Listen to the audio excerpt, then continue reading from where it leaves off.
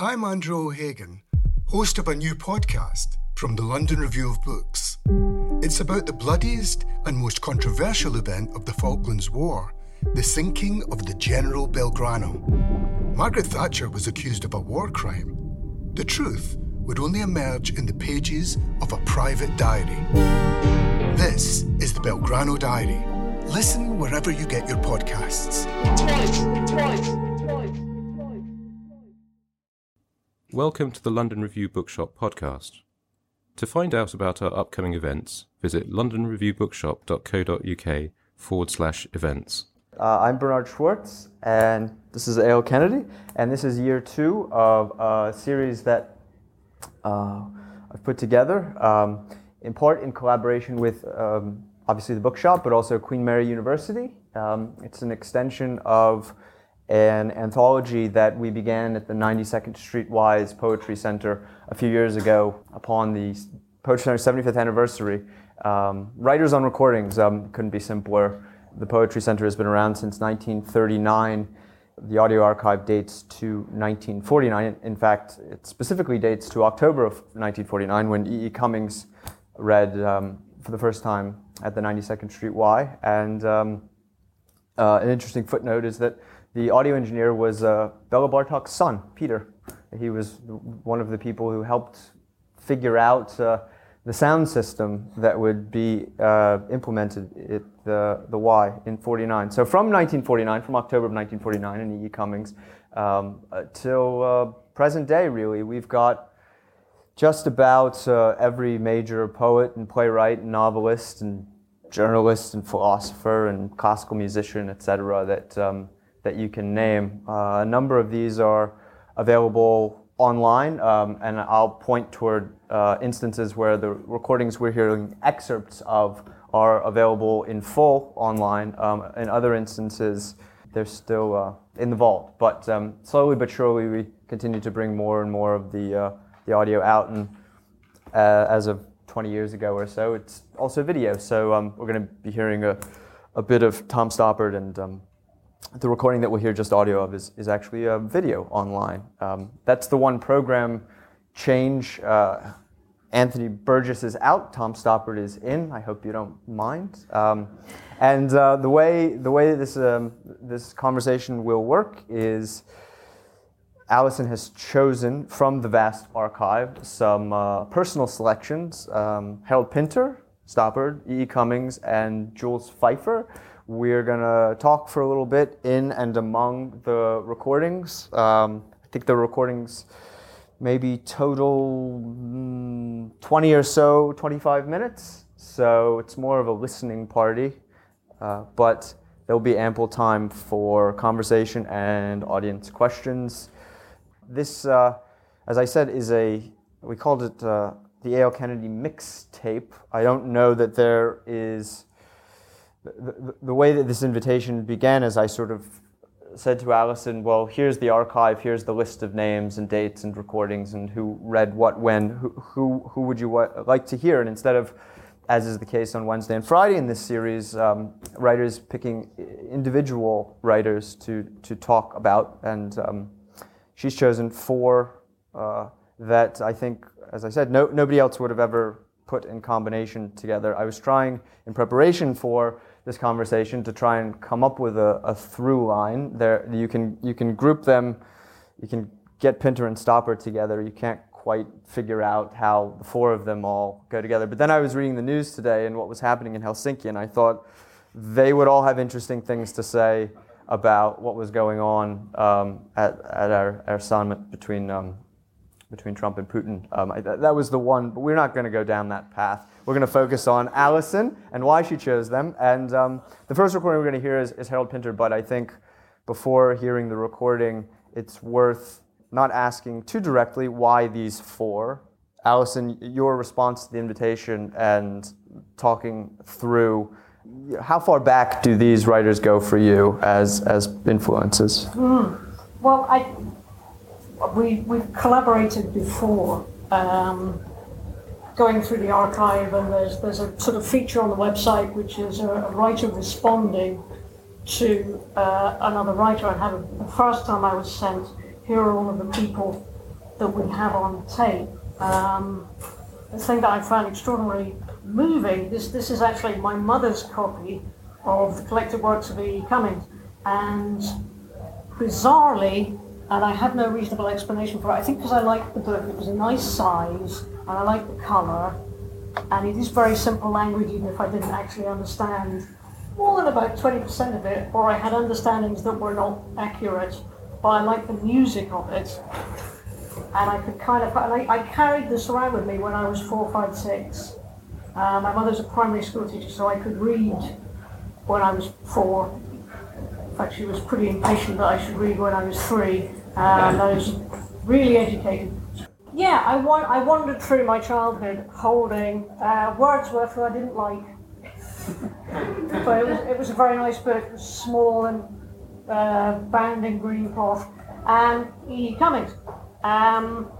So the first time of asking, wrote a piece about E. Cummings, and it seemed reasonable, oh, that's better, to sort of, I'm interested in what actually makes a writer write and what actually makes a writer who the writer is. And I think, obviously, if one of the first things I was reading along with The Hobbit and The Wind in the Willows is E. bloody Cummings with all of his squashed together words and ridiculousness, particularly reading it now at my age, he's in there at a very fundamental level. And I thought, well, I'm reading this ridiculous who's who of everybody, and I thought, well, I'll pick people who were kind of in at the point where I was being me. I had no idea of writing as anything other than something that I like to do. Because you get taught to read and write very young, it belongs to you and it's a fun thing that you do. And I like making up stories and writing them down. But when it's at that age, I liked going for walks. I didn't think I would earn a living going for walks. I could at this point lie and say I liked skipping and climbing trees and swimming. I couldn't do any of those things. I had very few hobbies. I was a very middle-aged child. So a lot of it was reading, and even my mother saying, go outside, and me going, why? There are no books out there. I'm much more outdoor now. So what I've chosen are really 4 of the people who...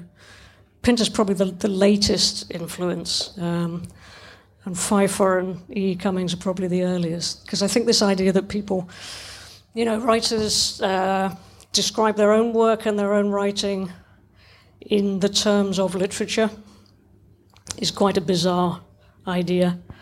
And the way that inspirations are described and influences are described, the number of people I've been told I read, or this is clearly a product of you having read blah, blah, blah, blah, and I hadn't read it.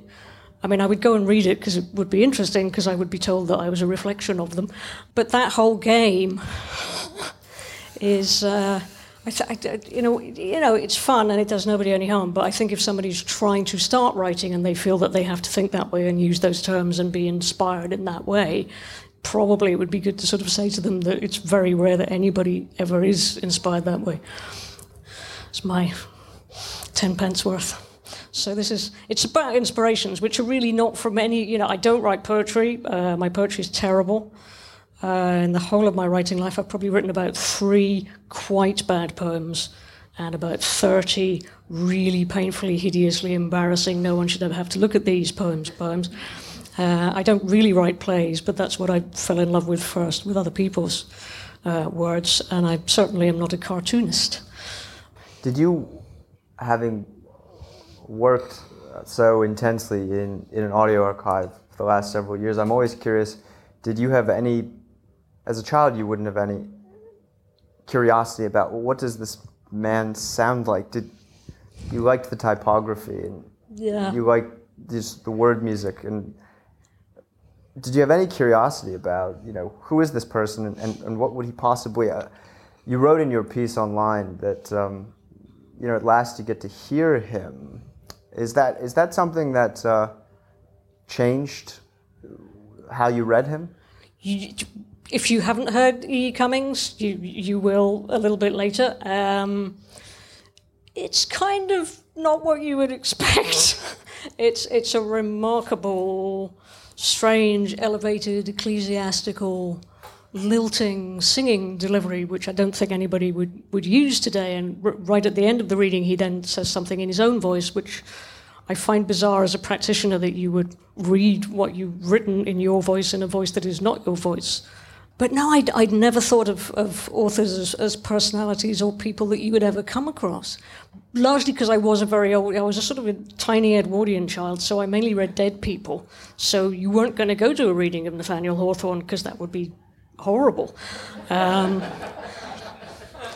So I'd never come across this as an idea. And I remember liking C.S. Lewis and then running out of C.S. Lewis children's books and starting to read C.S. Lewis grown-up books. And they had C.S. Lewis's photograph.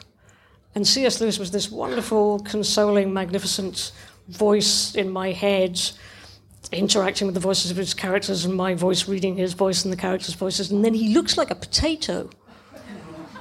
And I found that so but no, he can't look like that. That's no harm to him, but surely not. So I was quite affronted by the personality of the author being in the way. And I think, initials, I think it's part of why I thought, well, okay, if I'm going to do this thing, I will have initials. So I won't be in the way and I will not be there. But I didn't realize, 3 times a week I'm doing something like this. This was not explained. I was going to just be in an ivory study, musing anonymously. You went with initials, but you didn't go all the way. You didn't do lowercase initials. You stopped it. No. It was too much. Too much, and there are still poems in there I don't understand. So I think I need more help. I think Beckett is the only person I've read who can do no punctuation. You kind of have to be really, really good. I have no pretensions to being that good. I went through a phase of not having speech marks, which many people do because they seem to be like an intrusion in your prose.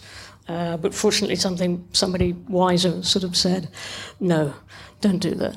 It's just confusing. People don't see them. You're seeing them because you're making it. Nobody sees them. They just get absorbed. Don't worry about it. Or put a dash, or do something so the poor reader can just read. Well, I mean, not to throw you a curveball, but I think we should hear Cummings so people get a sense, okay. And then we'll go to Pinter. I think, as I said, this is Cummings from October of 1949. This is the first recording in the Poetry Center's archive. This is prior to Cummings learning that there was a lucrative market out there as a presenter, as a public persona. Later, really between the mid-50s and his death in 62, he connects through the Poetry Center with one of the assistants who then becomes the director and establishes a kind of literary circuit. Her name is Elizabeth Cray. And he develops as a performer. In the biographies of him you can read that he would pay very particular attention to how he would warm the crowd up, and he always had an encore prepared, anticipating the thunderous applause. At the same time, you read in the biographies, and in his correspondence as well, the nervousness with which he attended these public outings. He was, at that point, a kind of cultish figure. People had memorized his verse. They would mouth it along with him. But this is a little bit before that. This was his first appearance at the Poetry Center. He'd written a letter to the director saying he would come if he didn't have to have dinner with any of the donors afterward. Later on, he refused to sign books, but he signed books at this one. And this is a straight poetry reading. He reads about, most of the poems are short, so he reads between 20 and 25 poems. This first one is a short one. It's called When, it doesn't have a title, but the first line is When God Decided to Invent. When God decided to invent everything, he took one breath bigger than a circus tent, and everything began. When man determined to destroy himself, he picked the was of shall, and finding only why, smashed it into because.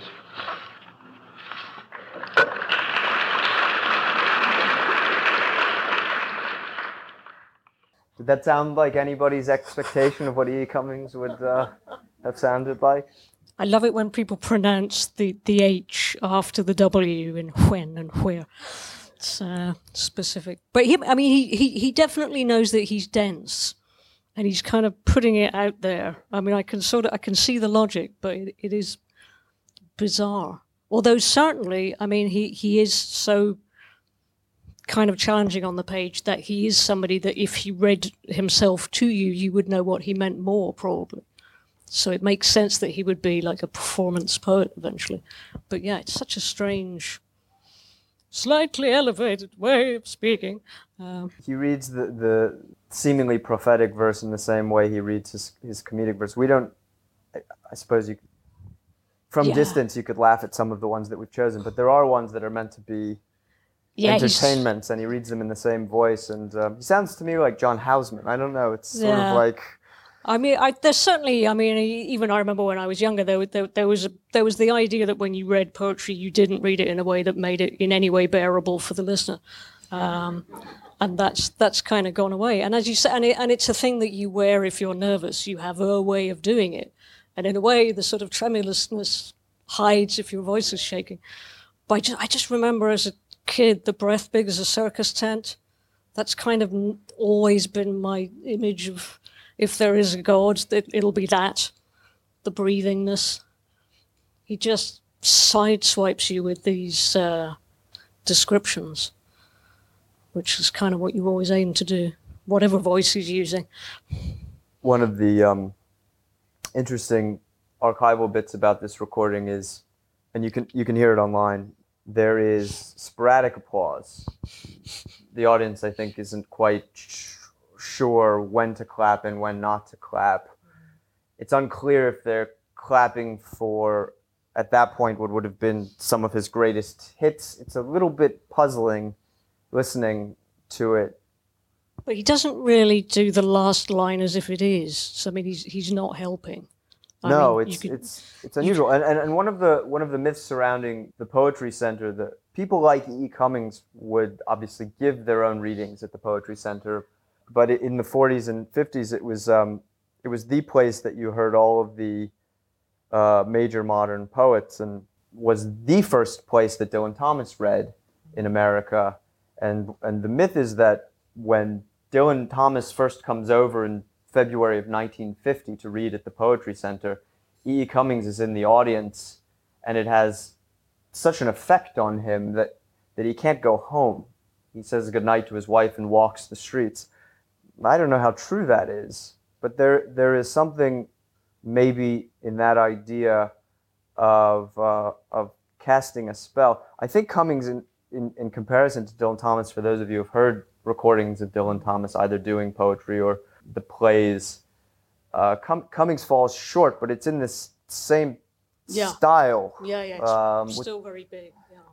And I don't know if he falls short because he falls short as a performer of his work, or if it's the work itself. But I think it makes a lot of sense hearing Cummings why he would be as taken with someone like Dylan Thomas as he was. Do you want to hear the second one? Sure. Okay. Dying is fine. Dying is fine. But death, oh baby, I wouldn't like death if death were good. For when, instead of stopping to think, you begin to feel of it, dying's miraculous. Why? Because dying is perfectly natural. perfectly, putting it mildly, lively. But death is strictly scientific and artificial and evil and legal. We thank Thee, God Almighty, for dying. Forgive us, O life, the sin of death.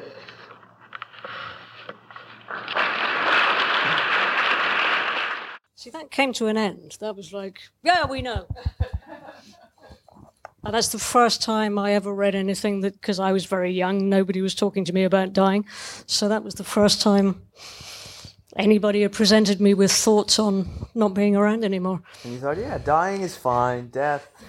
Yeah, well, when you're 5, it seems quite far away, and as it turned out, it was quite far away. There's a kind of bounce to his reading of that poem that puts me in mind of an American poet named Gwendolyn Brooks, who read quite often at the Poetry Center, beginning as early as the early 1950s and then until her death in the late 90s. But her poems are sort of, they're more kitchen table poems. They're populated with philosophical sentiment, but couched in the characters that she saw in the life teeming all around her in Chicago. And the virtue of having an archive like this is you find these associations that you would have never come upon unexpectedly. There's something about the music in these readings or in the style of a given time period that puts you in mind of other writers, even when the content of what they're doing couldn't be more different. The last one that we've got of Cummings from that evening is a more personal poem. It's a longer poem, but it still kind of manifests as a sort of seemingly an elegy for his father, but it maintains this kind of distance. Would you agree? I mean, are you quite taken by the emotion of it or the sentimentality? Just the strangeness and the confusion of it, and there's a kind of compassion, but as you say, a distance. Even again at that very early age, I had a terrible relationship with my father, which was going to get worse, and it kind of felt like exactly how you would describe a father who was kind of not as advertised. So that one, and particularly the first line, "My father moved through dooms of love," it's one of those times when the connections between words and the context created by words is kind of great, far greater than the sum of the parts, because it's almost unintelligible, but it's completely, oh boy, yes, that's I know that, which I think is the job of poetry. Do you recall reading this particular poem as a child? It's in there, yeah. Yeah. Knowing later on that it's an elegy for his father who had died, a decade before in a kind of gruesome train-car collision. Does that change the way that you relate to the poem? Oh, they're all different. I mean, I loved when I was tiny She Being Brand New, which is entirely about sexual intercourse. I found it amazingly gleeful and entertaining while not understanding a syllable of it. So that they all mean something different now. But again, I think good writing, it won't be as extreme as that. You can return to good writing and see a different angle or see a different viewpoint or suddenly have had an experience that seems to give you a perspective through it. I mean, my original understanding of the father poem was, I think at that age I probably still had a tenderness for him that I was going to lose. So the kind of grief within it and the tenderness of it and the reaching out to somebody who's unreachable was more appropriate to where I was. And obviously it's appropriate to what he was writing. But presumably you're writing a poem from your own personal experience so that somebody else can, you're meeting halfway within the words. So if the reader has not had their father be squashed by a car, they'll still, you've got to transcend whatever your specific inspiration was. Trying to get over the fact that you're reading E. Cummings at age 6. You're not understanding it, but I mean, he's not complicated vocabulary. He's really not. Did your mother know that you had her copy of I think she just found it hilarious. But they were so desperate that I should be precocious, and it kind of worked. My father would give me little half glasses of red wine and say, it tastes of blackcurrants. And I would go, bleh, it tastes of earwax. So some of it took, some of it didn't take. And I was probably a horrible child as a result. Were you an only child? Oh, yeah. Yeah. They shouldn't have bred at all. They certainly shouldn't have had more than one. Terrible family of depressives and epileptics and people with fused vertebrae. It's just like a big collection of stuff that you just want to take out of the gene pool. So I've made sure of that. Was Cummings being on their bookshelf? I think you said it's a 1970 edition. Cummings dies in 1962. His reputation kind of ebbs and flows depending on so many different things. But I wonder, you wouldn't necessarily know this as a 6-year-old, but I'm curious to know what your parents thought of E. Cummings. If you had picked this up, it's possible you picked this up kind of randomly, but I just like the way it looked. But then I stayed with it, and I liked reading it. Yeah. It's got a force with the musicality and the rhythm. If you can read English at all, the music of it will play in you, even if the meaning is really fragmented. My mother was sort of interested, and she explained to me that you're not really allowed to do not having a capital letter, and that kind of breaks the rules. But he's allowed to because he's a poet. So that was sort of interesting that I picked somebody who broke rules, because we had a lot of rules. So maybe that's kind of why I liked him. But we were a reading family, and it was an intellectual, left-wing, university type family. Both my parents were working class who'd educated themselves into the middle class. So it was that kind of family. There were lots of naked students. It was the 70s. The Queen Mother came. She was the chancellor for a bit of the university. The Queen Mother came. They would keep her gin topped up so that it never looked as if she'd drunk any. The naked students would come and protest, and she would smile drunkenly at them, and they would run off, having not offended her. So it was all quite bizarre. So again, the people that I've chosen, they all acknowledge the bizarreness of reality and the confusion of being human, the strangeness of politics particularly. I mean, if we've got time, I'll read the E. Cummings political speech, which could have come out of today. It's extraordinary that nothing ever changes. And again, I was growing up in Dundee and aware, particularly during the 70s, nobody cares what happens in Dundee, so this was not big news because it's Dundee. Now it has the V&A, so now it exists. It's very beautiful. But our local government was so corrupt. I mean, nobody in local government ever actually gets arrested. You have to be so bad at being corrupt to be arrested en masse, because obviously you buy off the police. But I grew up with multiple councillors being arrested, the Lord Provost, the Lord Mayor arrested. And there was a sense that everybody I was reading was kind of rendered me unsurprised by that. Nobody's trustworthy. It's all a bit bizarre. Trust no one. You can protest. That's also a bit bizarre. You may be doing it for terrible reasons. You may be doing it terribly for good reasons. So there wasn't a lot of black and white, which is probably quite nice. Other than there was always this sort of, you could understand that there were shades of grey, but you could still be outraged by cruelty. Yeah. There's a definite, we're all on team civilization and team compassion, but everything's messed up. So I was a very cynical, middle-aged 5-year-old with a mystical ability to pick the winner of the Eurovision Song Contest, which disappeared by the time I was about 8. And life was never good after that. Right, you focused a lot on your 5th and 6th year, and now here we are in the present day. And we'll do another one of these and have you pick an influence. Sure.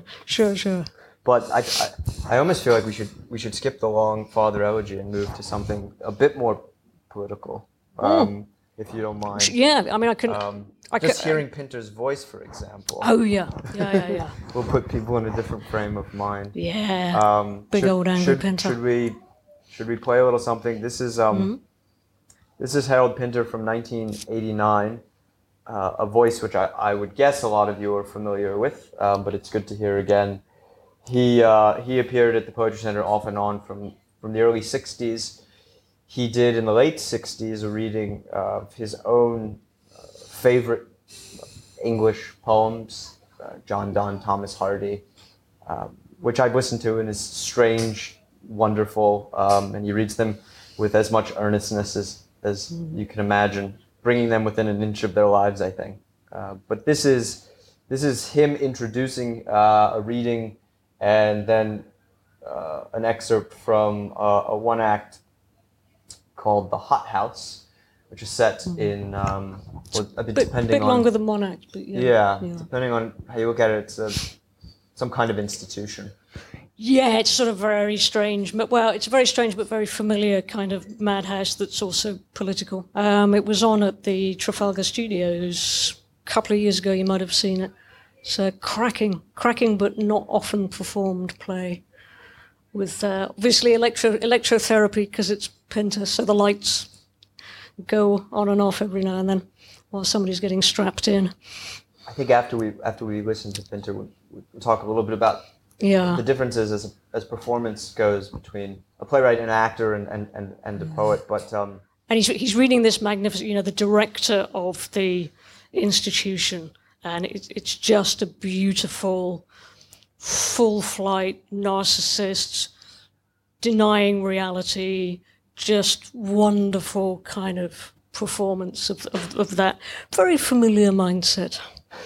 Something to note too before we listen to it is, and this is a familiar theme. It'll come up again on Wednesday when I talk to Nicola Barker about T.S. Eliot.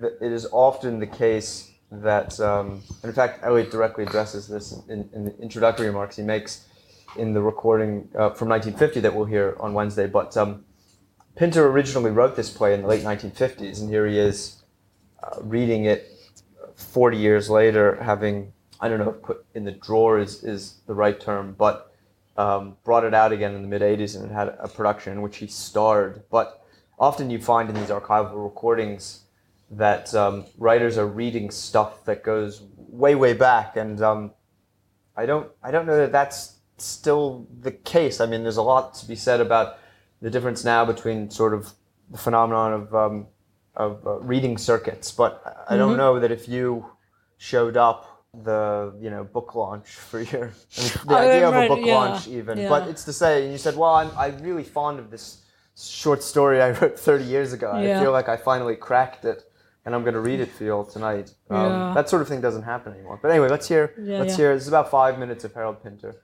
I'm going to read two things tonight. The first, an extract from a play I wrote in 1959, 30 years ago, called The Hot House. It's not terribly well known. And then, as has been said, my very short one-act play, which I wrote in 1984.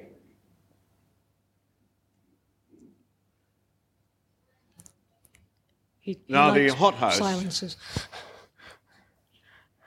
Takes place in an institution in which there is there seems to be a large body of inmates, although we never see them.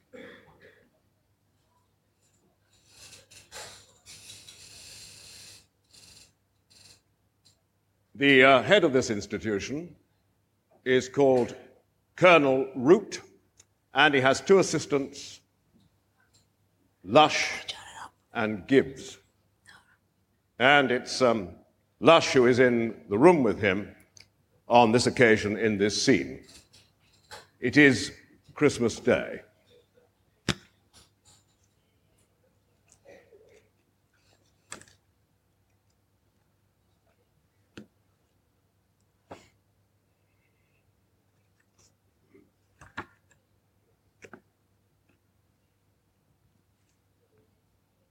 My cake! We haven't cut the cake. My God, it's nearly midnight. Right down the middle.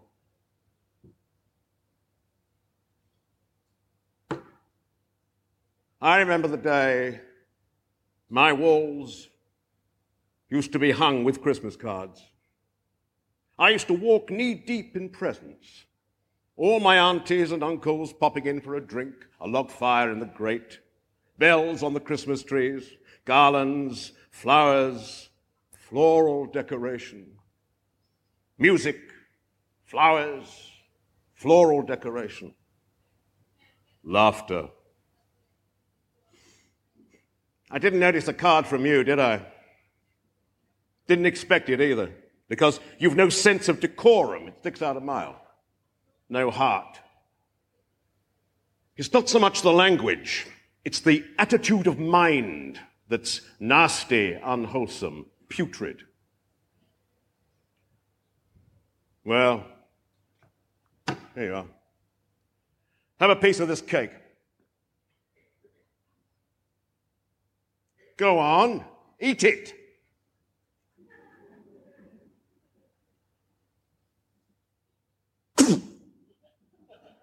What are you doing? That's my cake. I can't. That's my Christmas cake. You can't spit out my Christmas cake.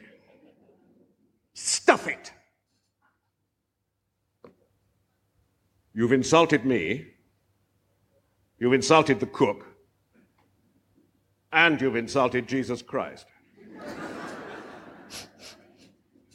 We've got no room for unhealthy minds in this establishment. Muck and slush. Lush, Colonel. I said you'd better watch your step. Everyone had better watch their step. I don't like the look of things. You can't trust a soul. And there's something going on here that I haven't quite gotten onto. There's something funny afoot. I can feel it. Some people think I'm old, but oh no, not by a long chalk. I've got second sight. I can see through walls. I don't mean that second sight, seeing through walls. I mean, I've got second sight and I can see through walls.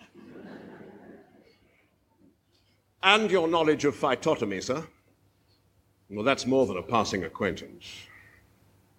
I can see right through them. I can hear a whisper in the basement. I didn't waste my youth. I exercised my faculties to the hilt, and I spent a lot of time pondering. For instance, this stupid business of the world going round. It's all a lot of balls. If the world was going round, we'd be falling about all over the room. Take it back, I guess, to your development as a reader and a writer, but also as a performer. I mean, I'm curious to know when you were first sort of saw a Pinter play. You probably saw a Pinter play before you read a Pinter play. Well, no, because when I was growing up, one of the other joys of Dundee was that large public buildings would usually burn down for financial reasons quite regularly, and eventually we didn't have a theatre, so I would buy Penguin Black Classics. I was the kind of kid at school I would win book prizes, and they would all be these black-spined classics or master playwrights, or this is the Methuen Playwrights series. So I read plays and read plays and read plays and read plays, and until I was a teenager and I finally got to go to the theatre, it was all in my head, and then you had to be better than my head. But I loved, even in that, forcing somebody to eat something jolly in a completely violent manner. He's just magnificent at dialogue, and I was fascinated by words that didn't mean anything and did mean something, and just created spaces around them that were so disturbing. I mean, sometimes too disturbing. Sometimes you see Pinter on stage and it's too horrible. It's genuinely still shocking. And I mean, if you're Pinter, you can read 30-year-old work. But, as I say, the Hothouse was only on a couple of years ago, and it was completely contemporary. If you're great, I mean, if I read 30-year-old work, it's almost physically unreadable because it's rhythmically so flawed, and it's immensely embarrassing. So I try to avoid it. I mean, there's commercial reasons for having to read the thing that you're supposed to be selling. But yeah, I mean, you have to have really nailed it to be able to read something that's old. But his output is just stellar. And he's great at, I love somebody performing, and obviously there were vast silences. He's perfectly happy being on stage being Harold Pinter. And you will be watching him being Harold Pinter. And that's great for you, and he doesn't have to rush. And that, is extraordinary. And I mean, having seen him on stage, he just understood how that worked, which playwrights don't necessarily understand. But I mean, he's giving people words that they can say and words that they can understand and produce, and it all kind of fits. What did you see him in? I saw him reading himself. I've never seen him in a Pinter play, but I've saw him.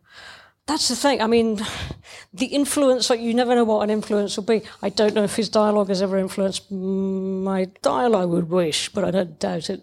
I have a pair of purple shoes, though. And every now and then I wear my purple shoes. And I think I've done a couple of events wearing purple shoes because Harold Pinter wore purple shoes. Sort of makes me feel like I've made it. And it's terribly, terribly sad. But the thing when you're a young writer and it's Pinter, I could have gone up and said, I spent the last 30 years reading your work and you kept me alive when there was no theatre, and God bless you, sir. I didn't go near the man. With Stoppard, by the time I was in the same room with Tom Stoppard, I could say exactly the same thing because I kind of understood that that's what you're supposed to do. But I was too young. I was too young with Muriel Spark as well. It's just like, you're Muriel Spark. What could I possibly say? Just, I'm glad you're alive. Only I'm going to say that quietly inside. But both of those people really kept me going.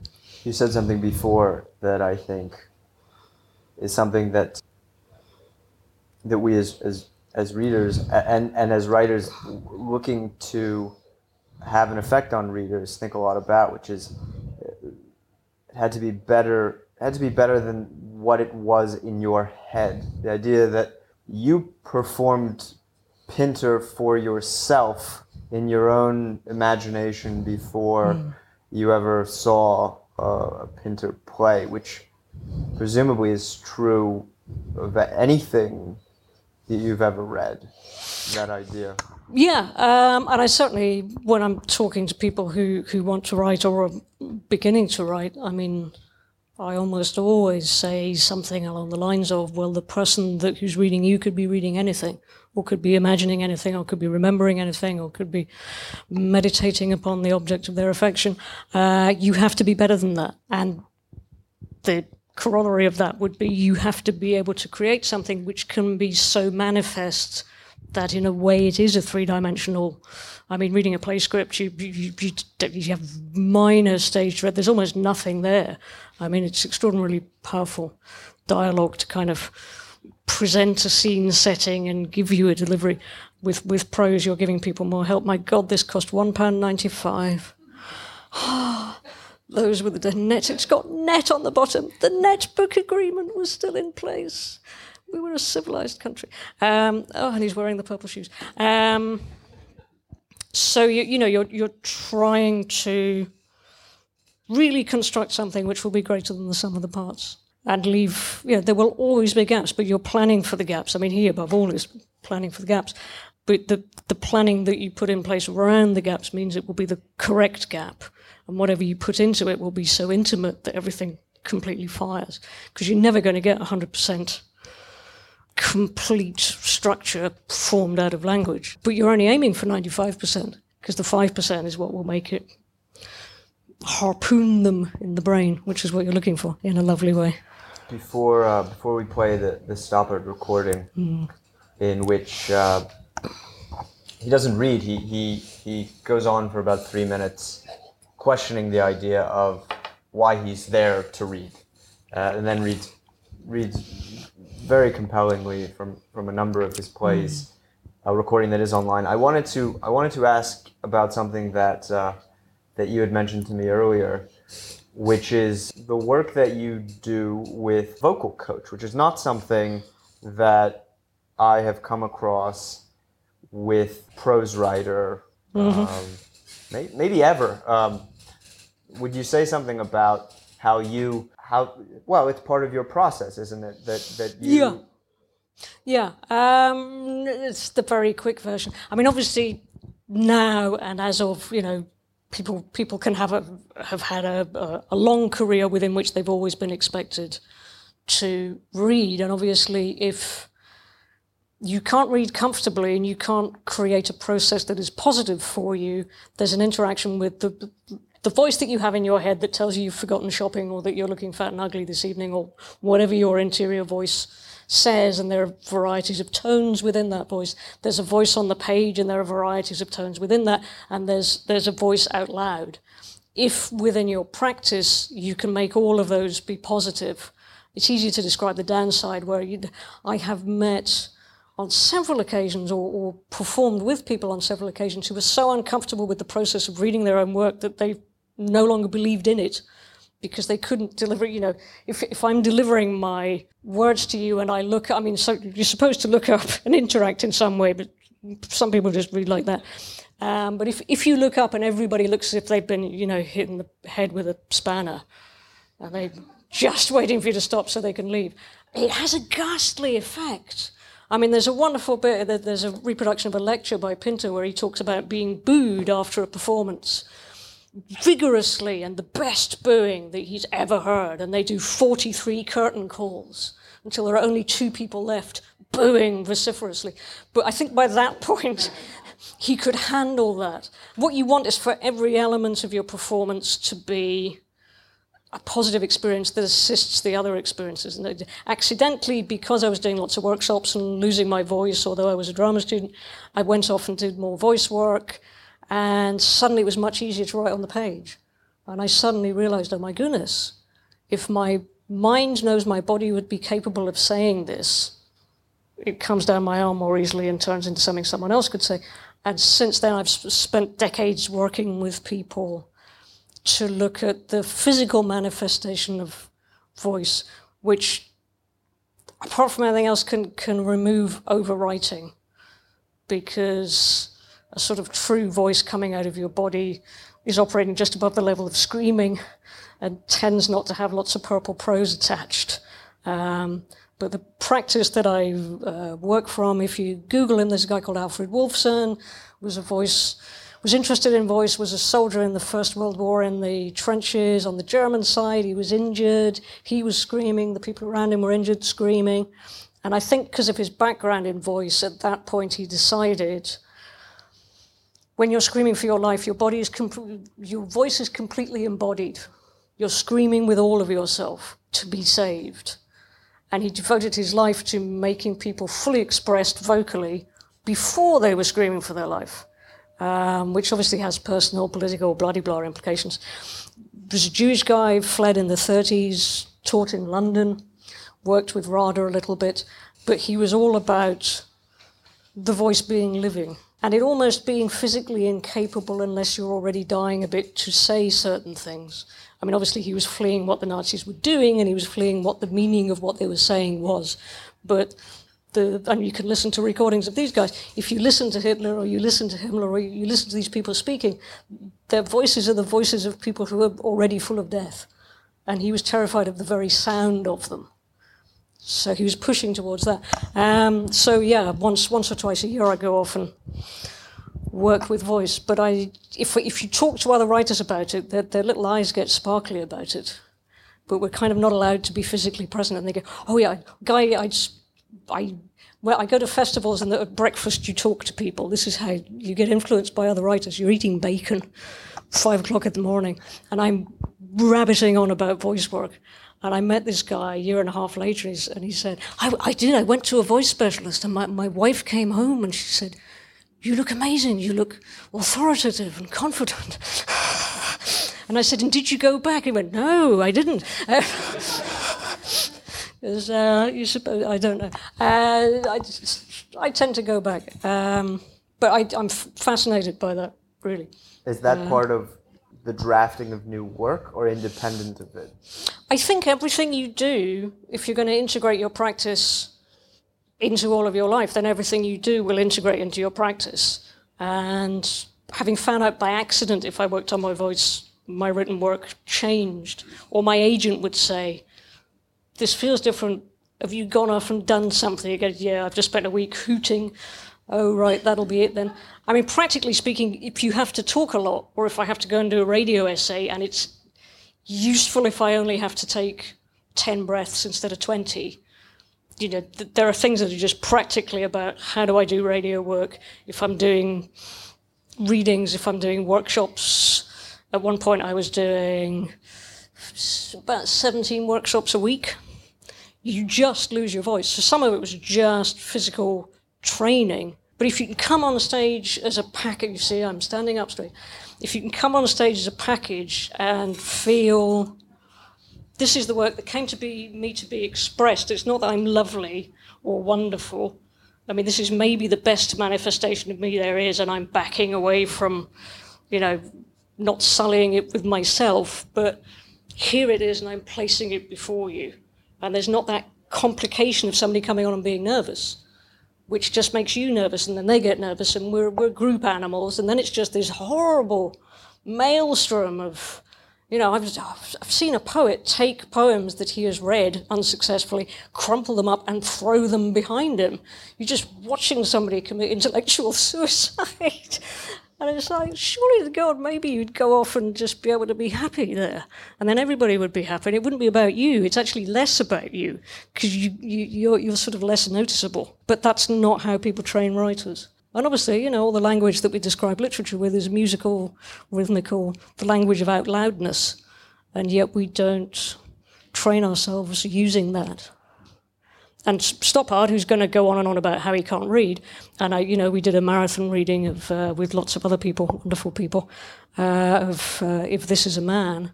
Again, he went on and on about how terrible he was at reading, while practicing to the point where when he did the performance, he read astonishingly. And that, again, is available online. I think he reads The Saved and the Lost, because he has respect. He's somebody at the top of his game who could just say, sod you, I'm Tom Stoppard, and he's still turning up saying, but I want to do I want to do my best, which is how you keep on being sod you, I'm Tom Stoppard, because you keep trying.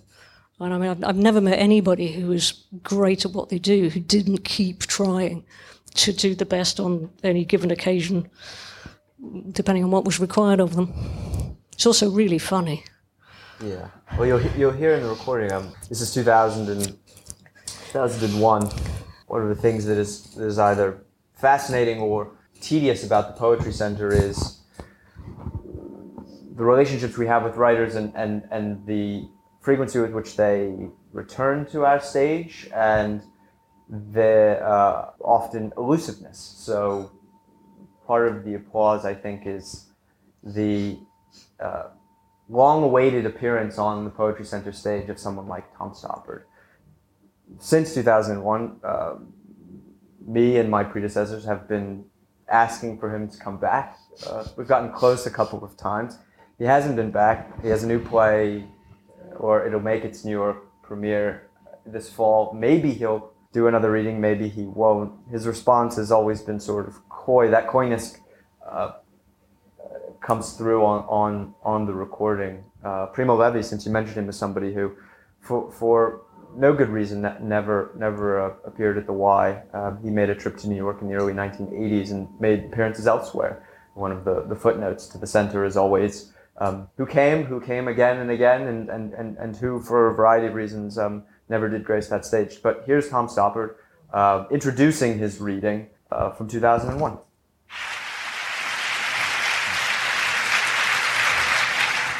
My goodness, thank you for such an exceptionally warm welcome. I'd like to thank Mel as well for gracious and generous words. I'm delighted, and I also feel honored to join the long and distinguished list of writers who've preceded me here. I can hear my own echo, which is beginning to bother me, but not as much as it might be bothering you. How am I doing so far as a sound test? That's honest, is it? I'm doing. This is good. All right.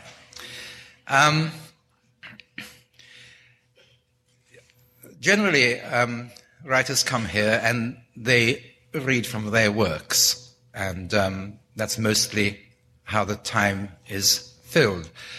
I've never done such an evening before. I have dipped into something I've written to illustrate a point during a talk. I've never advertised myself as somebody who will come and read from his work. I've always thought of it as being the soft option. I thought, well, anybody can do that. I have to go out there and think fast and answer questions. However, about a year or two ago, I was asked to give a lecture in London, and this particular lecture frightened me so much that I actually wrote it down and typed it and took it along with me to read out loud. And for the first time, of course, I arrived without a trace of nervousness. I knew exactly what I was going to say and how I was going to say it, and there it was. It was going to be an absolute cakewalk. About 30 seconds into my lecture, I realized for the first time that reading out loud from a script was a skill which I had not acquired.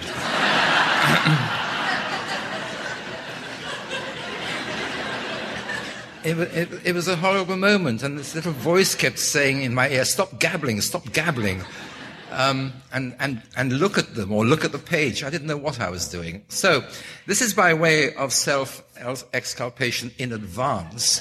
I've brought some things, and we're going to be here, till about 9 o'clock. The period which are set aside for questions will be either 40 minutes or 5.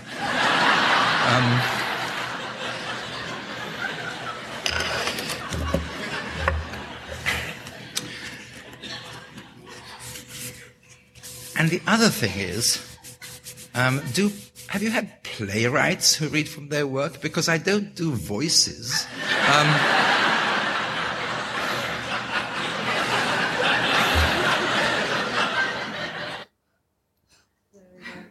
The things that he brought included scenes from Arcadia and Coast of Utopia before it had been produced anywhere, several years in fact.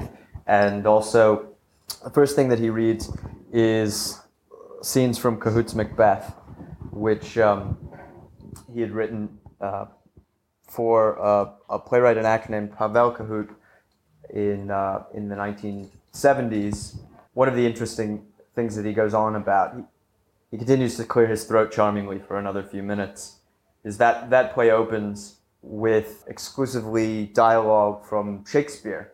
He skips the scenes in Cahoot's Macbeth, which are Macbeth, and he keeps asking the audience, should one be credited for artfulness when all you're doing is incorporating, another's work? But it is an example too of something the Poetry Center is known for, which is writers trying out new material. At the same time, they're often trying out old material, but also a commitment to coming on a very public stage and reading political work, which I think is also true of the last writer that you've chosen. There are writers who are personalities. There are writers who are giving kind of public performance, and then there are these political statements. I mean, I think Pfeiffer in 71 is someone who is doing all three. Before we listen to Jules Pfeiffer, I'd love to hear how you came upon Jules Pfeiffer, if you were 6 or slightly older. Yeah. And then I'm curious to know if anybody here, are you familiar with the work of Jules Pfeiffer? Has anybody, you've heard of Jules?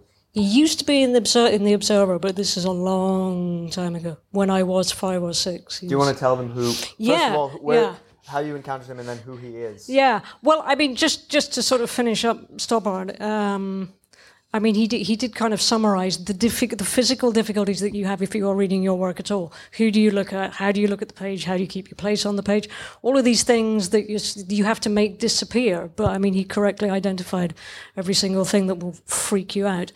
But I've always admired also the manner in which he lived his life. And obviously he's normally very subtly political. But, I mean, when we were practicing torture light, I mean, he wrote a fantastically funny but hideously disturbing one-act play to be performed for Amnesty about torture using the acronym PIZZA.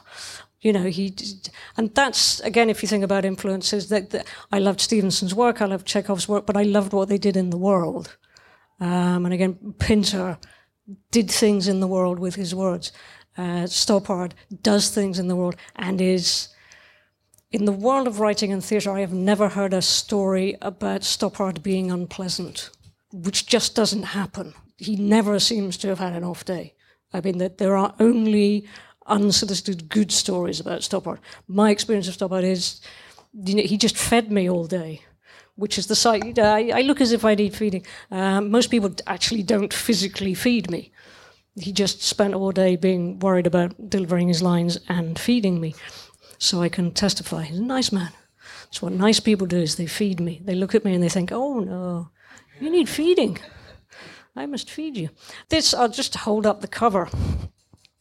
This is my childhood copy. It's actually 1957, I think, copy of 666. Just the cover. That's the shape I was. That round-shouldered, I'm not even going to look at you, vaguely directly shape. And I just identified with the cover. I think this was my dad's book, I'm not sure. It doesn't have a name in it, so I think it's my dad's rather than my mother's. Pfeiffer began, you know, writing political humor about Eisenhower. He's been a cartoonist for a very long time. Wrote initially his first solo cartoon was sort of a little kid, but already the kid was very wise and all the grown-ups were kind of out of control. And by the time he gets to 666, which was just the title of his kind of laterally or very directly political cartoons, it was called 666. And I just identified with all of it. I mean, I'll read you. He's going to read some bits, but I'm just going to read. Again, very often it's a single... In this case, it's a child, but you'll see these beautifully drawn, lightly drawn. His back catalogue is just heartbreakingly wonderful. And he did sort of bande dessinée before it was very fashionable, noir bande dessinée. And they'll just kind of, it's a sort of face looking into the camera. And this is a round-shouldered, tiny girl looking into the camera. And this one just, it was my first experience of visceral identification in an artistic creation. You know, I could kind of go with The Hobbit and everything, but this was actually people who were like me and who weren't going to go on quests and weren't representing Christian values in a land of fawns. So I'll just read this. I will not read it in an American accent, although obviously it should be. So I was standing on the corner waiting for somebody to cross me because I'm not allowed to cross by myself. And this lady comes by and she says, "Here is a bubblegum sample. Do you chew this brand?" And I says, "I don't like bubblegum." So the lady takes out a pad and she starts writing and then she says, "Why don't you like it? Is it the design of the wrapper?" And I says, "No, it's because I can't blow bubbles." So she writes that down on her pad and then she says, "How would you like a bubblegum which was guaranteed to blow bubbles?" And I says, "I don't know. I can't whistle through my fingers either. And I can't cross the street by myself, and my teachers say I don't try. And when we play games, I'm always it. And I'm never allowed to watch what I want, and my father keeps calling me by my older sister's name." And all of a sudden, I'm crying like mad, and this lady is writing away on her pad, and she's crying too. And I say, "So you see, it has nothing to do with your bubblegum. It's me. It's all me." And I'm shouting and crying, and the lady is writing away, and a crowd comes along, and some big guy says, "Is this lady bothering you, girlie?" And the crowd turns ugly. So the lady gets very nervous, and she starts handing out bubblegum to everybody, and she drops her pad in the street, and she's asking everybody, "Why don't you like it? Is it the design of the wrapper?" And nobody knows what she's talking about. So then I went home. So that's kind of one of his typical children. And I just, there's a lot about the bomb, and I kind of knew we were all going to die within 4 hours, but I wasn't very good on the detail of the bomb. But just these sad, and obviously he has Bernard, his kind of round-shouldered pre-henpecked. That is Bernard, whose life is an entire kind of failure. And I just thought, yeah, somebody in America is drawing the world as it is. You know, the Disney thing. I never got Disney. Disney terrified me. Disney was like nuclear levels of insane happiness. It's like, how can you possibly smile that much? Yeah, this is what the world looks like. It's not, hello, Minnie. No, that's just strange. So yeah, this just made me happy and is kind of battered about and mangled because again, I was wondering, it was like a little kind of traveling library. You know, I always had one or two under an armpit or something. I mean, you know, they're well looked after for having been manhandled for 30, 40 years. But yeah, and he's just, if you read his political writing about the different presidents that he had to draw, so find a funny way of drawing. Like he had great trouble with the LBJ because he kind of didn't exist. Obviously, he was saying terrible things, but he couldn't think of a way to draw him. And obviously, Nixon was fantastic, but he felt bad about how fantastic Nixon was. But he's very, very prescient, kind of about everything. So he's fantastic to read, and his back catalogue is available and obviously huge, having drawn beautifully. But he kind of draws, I think by the time he's drawing as an adult, doing the kind of cartoons that he wanted, and he was syndicated, and you could take his cartoons or not take his cartoons. The thing you couldn't do was alter them. You could have them or not have them, but you couldn't change them. By the time he's at that point, I was saying he kind of draws the sort of people who would dance Bob Fosse choreography, often in a lovely way, but also he has a sort of top hat and tails guy who dances, but he's doing the Fred Astaire, which is the Fred Astaire, I dance through my life and commit to nobody. And I just dance, faster and faster, not having relationships, never really committing to anything, not quite believing anything, dancing. So he has these beautiful dancers for terrible reasons. And that's quite, you know, in a way it's kind of Jewish jokes with cartoons, but then there's this whole kind of strange top layer. And hearing his voice, which I'd never heard, he sounds exactly, he is as like himself and as I expected as E. Cummings was not. That's like, oh my God, that's Pfeiffer. And he's just, the timing is there, that he puts in the delays between frames. He just understands how to be deadpan, how to work with an audience that's physically there en masse, how to work with a one-to-one audience. He knows funny. And obviously all of these people, even Cummings kind of, I've always liked funny and people who know how to do funny. But he's kind of, and again, New York, I always, because of the Marx Brothers and everything, I like New York. It's just, that's where funny lives. Stephen, it couldn't work because we're the same age, but I have a fantasy that Stephen Colbert is my uncle. And at Christmases when I was tiny, like he wouldn't turn up, but he would send presents just like, oh, this is from Uncle Stephen. It's all that's holding me together. There's an idea that Stephen Colbert is 106 and was my uncle. Pfeiffer's still alive. He's 89 years old. And there's a film that's been newly released. He's got a graphic novel. He's got a number of graphic novels at this point. He did illustrations for Phantom Tollbooth. He wrote the screenplay my favorite book when I was a kid. He did the screenplay for Carnal Knowledge and Robert Altman's Popeye. But something he wrote in his memoir, I was just thinking of when you were talking about your childhood. His mother always wanted him to go outside and play. And he was 6, let's say, and loved drawing, and he was motivated to leave the house to go to the other children's houses and steal the newspapers so he could gain access to the funny pages and the comics and the cartoons that didn't appear in the papers that his parents, who were New Deal Democrats, subscribed to. If you wanted certain cartoons, and I don't know enough about this world, but he talks a lot about it in the memoir. You had to go to the kids' houses whose parents' politics were different than his own. But he says to his mom, who's always trying to get him to go outside, that Why would he do that? If he's inside, he's the world's greatest cartoonist. If he goes outside, he's just a little kid that other kids make fun of. And in fact, the boy that he drew, he won an Oscar at one point. Monroe is the kid's name, and the premise of his cartoon is Monroe is 4, and he's been drafted into the army.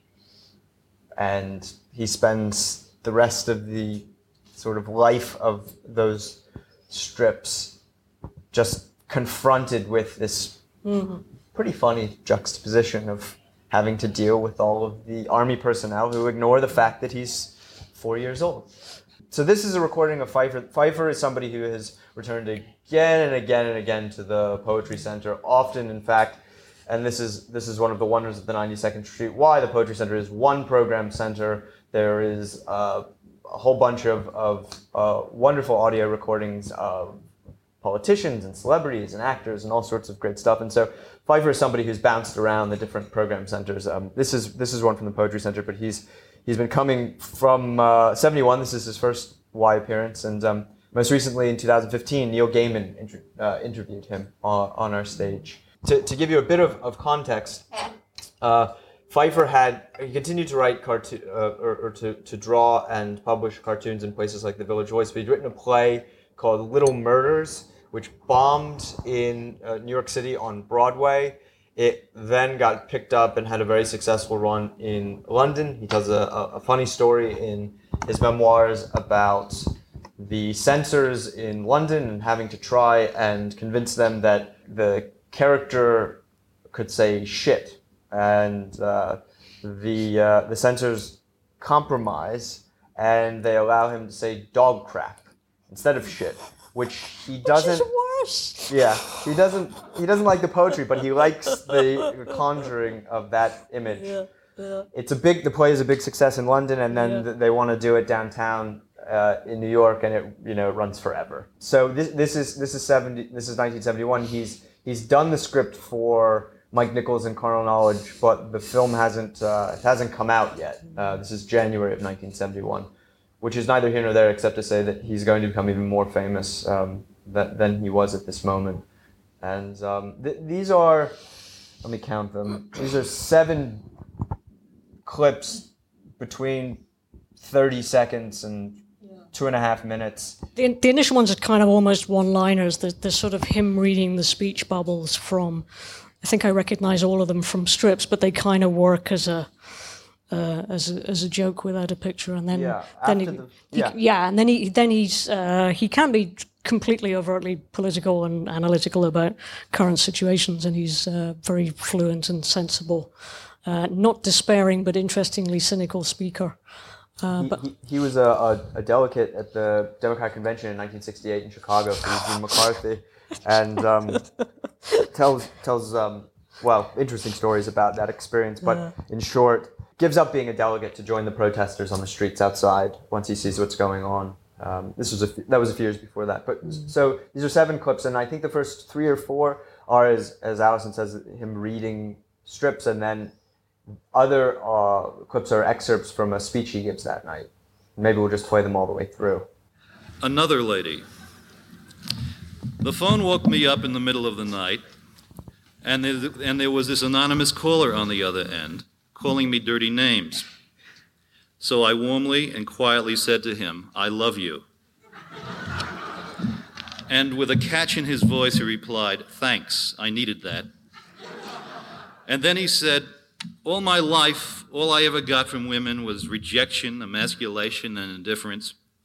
Can you understand the hope it gives a man when he dials a blind number in the middle of the night and finds a stranger who offers him love?"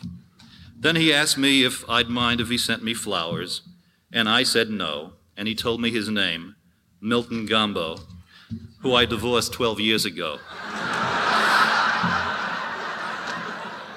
So I said, "You can't even make an obscene phone call right, you creep." Then I called him dirty names and hung up. This one is a man. If you are a political person, he says, and do not study history, your politics will provoke chaos, anarchy, and repression. If you are a political person and study history, your politics will provoke disillusion, apathy, and cynicism. So the question is whether to ignore history and be jailed or learn its lessons and be impotent. What a choice. When I went to school, I learned George Washington never told a lie, slaves were happy on the plantation, the men who opened the West were giants, and we won every war because God was on our side. But when my kid goes to school, he learns George Washington was a slave owner, slaves hated slavery, the men who opened the West committed genocide, and the wars we won were victories for U.S. imperialism.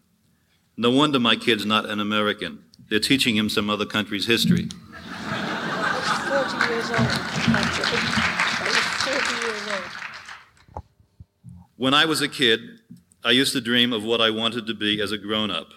A test pilot, a cowboy, a ball player. Now I'm 40, and I'm not a test pilot, I'm not a cowboy, I'm not a ball player, and I'm not a grown-up. Whoever dreamed it would be this hard? In the current Evergreen Review, there's an interview with a very talented young filmmaker named Paul Williams. This may sound like a digression, but there are no more digressions. And in the course of the interview, Williams talks about being radicalized into a revolutionary by the experience of making his last movie called The Revolutionary, and that he found himself having this identity crisis. Should he pick up the gun or make more movies? And that he had to get his shit together, Williams said. Decide whether he was a filmmaker or a revolutionary. And after a long inner struggle, he got his shit together, and now he's in Hollywood.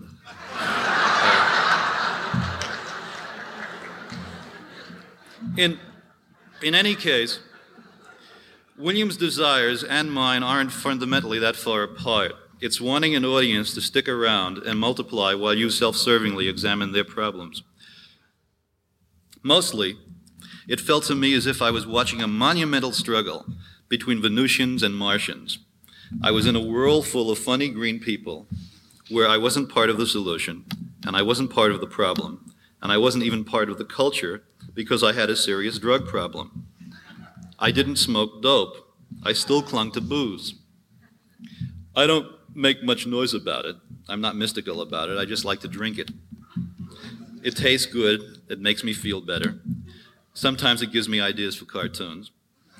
And it allows me to survive dozens of parties till 4 in the morning when ordinarily I'd be home at 11:30. But here were all these kids going around putting down booze and mysticizing grass. Now, I've had grass, and all it does is depress me and sometimes make me walk into closed doors.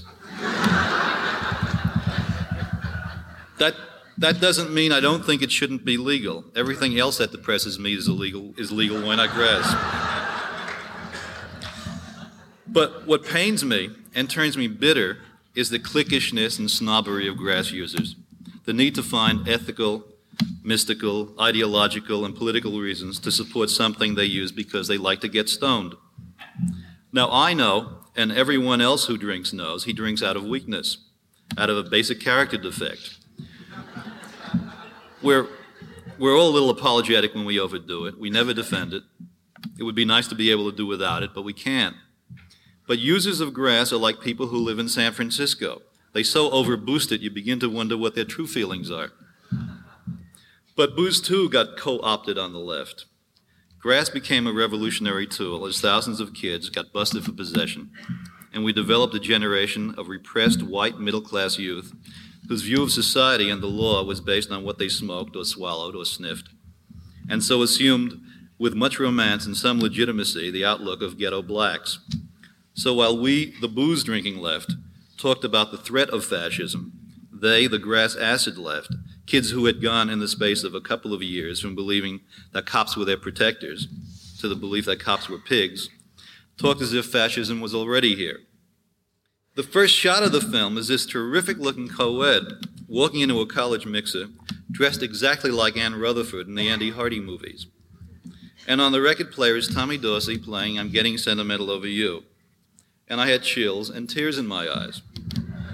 And I found myself nostalgic for a period in my life that I absolutely hated.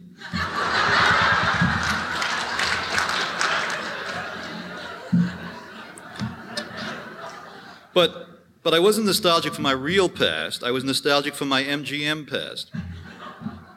The past that on Saturday afternoons back in the 40s I saw as my future, which took me out of the East Bronx and into these incredible movie mansions, the real-life duplicate of which I have seen only once, at Hugh Hefner's house in Chicago, because he saw the same movies I did and had it built according to specifications. So as you can hear, he's just bang on it and just thinking about lots that we can identify with. And he sounds, for 1971, he just sounds so now. You kind of sit there and think, wow, we just haven't moved an inch, have we? Which is the kind of interestingly depressing thing about reading his stuff now. Should we take a few questions? Yeah. There's a story in Pfeiffer's memoir about radicalizing Hugh Hefner. He's in Chicago for the 1968 convention, which of course featured all of these awful riots. And Hefner, at that point, Playboy Club is in Chicago, and he refuses to leave his house, so he doesn't know what's going on. And Pfeiffer and some others convince him that he should come out and see for himself. And so he does, and it's evening time, and it seems the protesters have all gone home. But then they're walking down an alley, and the cops appear in front of them, and the cops appear behind them. And one of them, grabs Hefner and throws him against the wall. And Pfeiffer then goes on to say that this was the moment that Hefner was radicalized, and what did he do with his radicalization? He moved to California. He did not take up arms.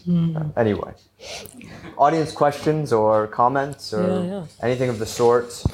You mentioned about the voice workshops. So Hitler, Himmler.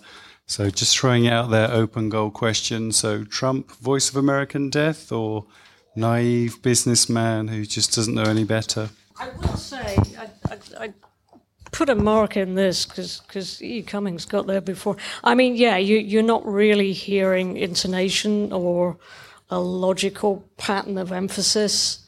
So it just isn't really to do with meaning. It's just kind of mouth noises. But then again, may or may not be senile.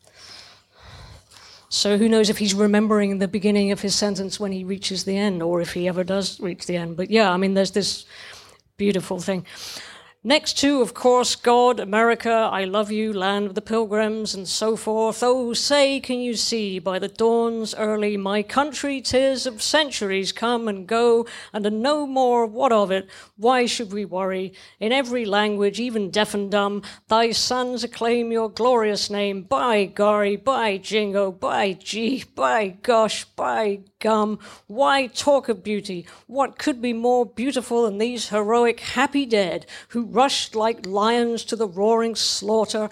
They did not stop to think, they died instead. Then shall the voice of liberty be mute? He spoke and drank rapidly a glass of water. So, incoherent jingoistic sound bites are not a new thing. The thing that Pfeiffer is very good on is how quickly you forget that the bullshit is bullshit, and somehow, this idea, he's on Twitter, we have no power against him. Really? Normally newspapers saying, we have no power against him. He's a news machine, says a newspaper. This is allegedly a machine for producing news. It's kind of interesting levels of infantilism.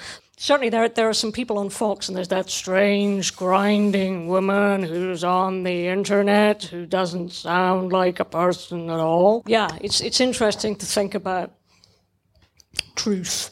I mean, I'd kind of recommend it to anybody. It makes you breathe more and you get lots of oxygen, and it's terribly good for your diaphragm, which is always useful. But certainly if you're going to create language, and if you're going to create lines for people that they would be able to say, I mean, I've got most of my friends, I know lots of writers, but most of my friends are actors.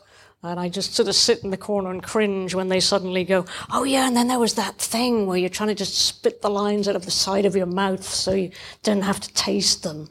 Or a friend of mine, there was a phase, it still might be ongoing, where you were filming British series in South Africa. Like, this wasn't the series, but The Devil's Whore was in Africa, so all of these Roundheads and Cavaliers were kicking leopards out of the way and chasing across the savannah. So she was doing one of these things, and there's a scene where she had to cry, and the cameraman said, "It's amazing, you would cry real tears, there's no glycerin, it's just astonishing that you were crying all through that scene." And she would say, "No, it's astonishing, I'm not crying all through all of the scenes, this is terrible."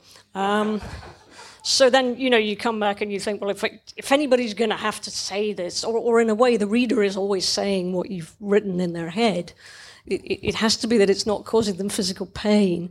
Or obviously, if it's a bad line, it's physically unmemorable. So the poor actor can't remember it because the body's rejecting it like a bit of iron filing in their bloodstream. And again, if you're in a writing group and you stand up and read your work, if you physically can't say it, if your body is refusing to let that happen to your mouth, maybe you're nervous, but quite often you stumble over the line that's incredibly unhandy and clanky. So there are things that are to do with the physical relationship between you and your voice, which, why not have all of the bells and whistles playing for you? And I love doing sessions with writing students, doing voice sessions, and at the beginning they're kind of, and at the end of it they're kind of, yahoo, I sound fantastic. And it's like, yeah, it took 3 hours, come on. It's not hard. Because obviously, it's not, if I borrow this, if you think a young writer is having all of the Tom Stoppard problems, and maybe you've got a lectern, but probably not. Ooh, maybe you'd throw all of your money over the floor. It's this kind of nightmare. It's a living nightmare, because you've got a sheet of paper that magnifies the fact that, and you can't even bloody see it because it's in a hurricane. And the more you think about it, the more, and you're doing something with your breath which you can't actually, somehow it's not really working. You just want to die. I mean, the comics talk about dying, but, in a comedy context, you can be absurd. In a literary context, the one thing you can't be is absurd.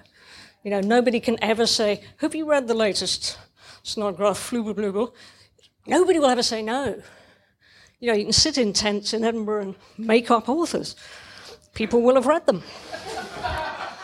So you can't be absurd. So you have no escape. And again, if you're doing comedy, people will ask questions like, why are you alive? And you have some kind of comeback because you're allowed to yell back, and you have the mic. In a literary context, somebody can stand, do a disquisition, tell you that you're awful, and you just have to sit and smile, because the etiquette is that you're actually there to be destroyed.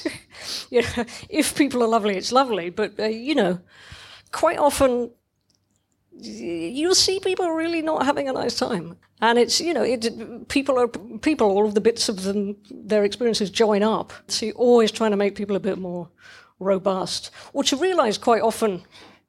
If you're doing a reading and you make eye contact, the person who's going to be the most scared is the person who is being eye contacted. People don't realise that they're, on stage, have a microphone, have a podium, the light shining on them. You're sort of in a dominant position, but writers are people who sit by themselves, do the 3 a.m. perfecting the conversation that you never had because you left and you couldn't think of a good comeback.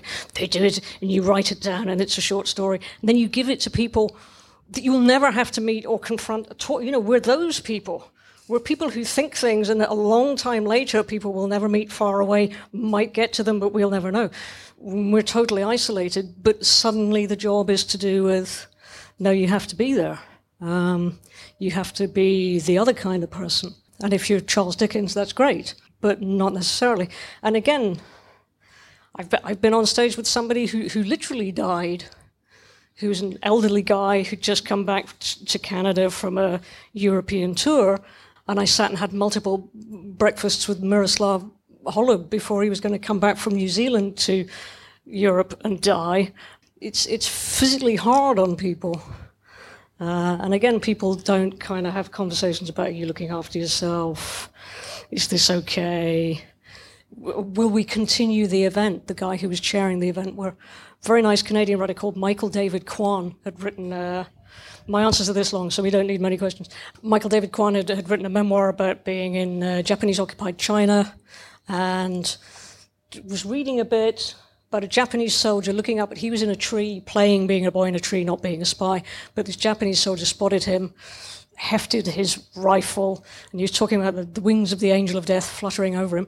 And then we just heard him. We were behind a curtain on stage, but behind a curtain. We just heard him say, "Oh, I don't feel very..." Yeah, and then the audience going, 300 people watching somebody die. 3 doctors in the audience. Is there a doctor in the house? Down they come. So we're hearing death rattle, bringing back, death rattle, bringing back. But the guy who was chairing said, well, I had some very good segues between you guys, and we only had David, so maybe if we gave it half an hour, we could start again. At which point we said, no, everybody in the audience is phoning their relatives and crying and hugging each other, and we're not going to go out there and do a reading. So, there are a whole load of things that people don't talk about that life. So, yeah, God bless Michael David Quine. It was a bit too much for him. What's that got to do with the Well, it takes a physical toll on you having to do these. And, of course, people drink to feel relaxed, but it's absolutely the worst thing you could possibly do. Everything that was out of control becomes more out of control. Cummings, he talked about seeing friends like Crane and Thomas die, and he put himself on a, by all accounts, successful 3-drink-a-day regimen, which is what got him to the, ripe old age of 70 maybe when he passed. But back to Trump. Trump is in the 92nd Streetwise audio archive. Not in the Poetry Center's archive, we don't claim him, but he came for one of the memoirs he didn't write. He gave a talk in late 80s, early 90s. It's not a tape that will ever go on our website. He did not die. It's also been reported by one of my program colleagues who's been there as long as I've been alive that they had to move him to the smaller room because it was during an ebb in his ascendant popularity and not many people turned up. And yeah, I'm sure his intonation would kind of, I can see him reading Emily Dickinson. His hair riding. Wow. Yeah. Meanwhile, we're the opposite of that. We like words to mean things. Thank you, Alison. Yeah, and thank you, as I say, thank you for coming out on a beautiful evening when you could have been lying on your deck or your roof or in your courtyard garden, sipping Pimm's. Or been at the movies. Yeah. Thank you all for coming. I hope.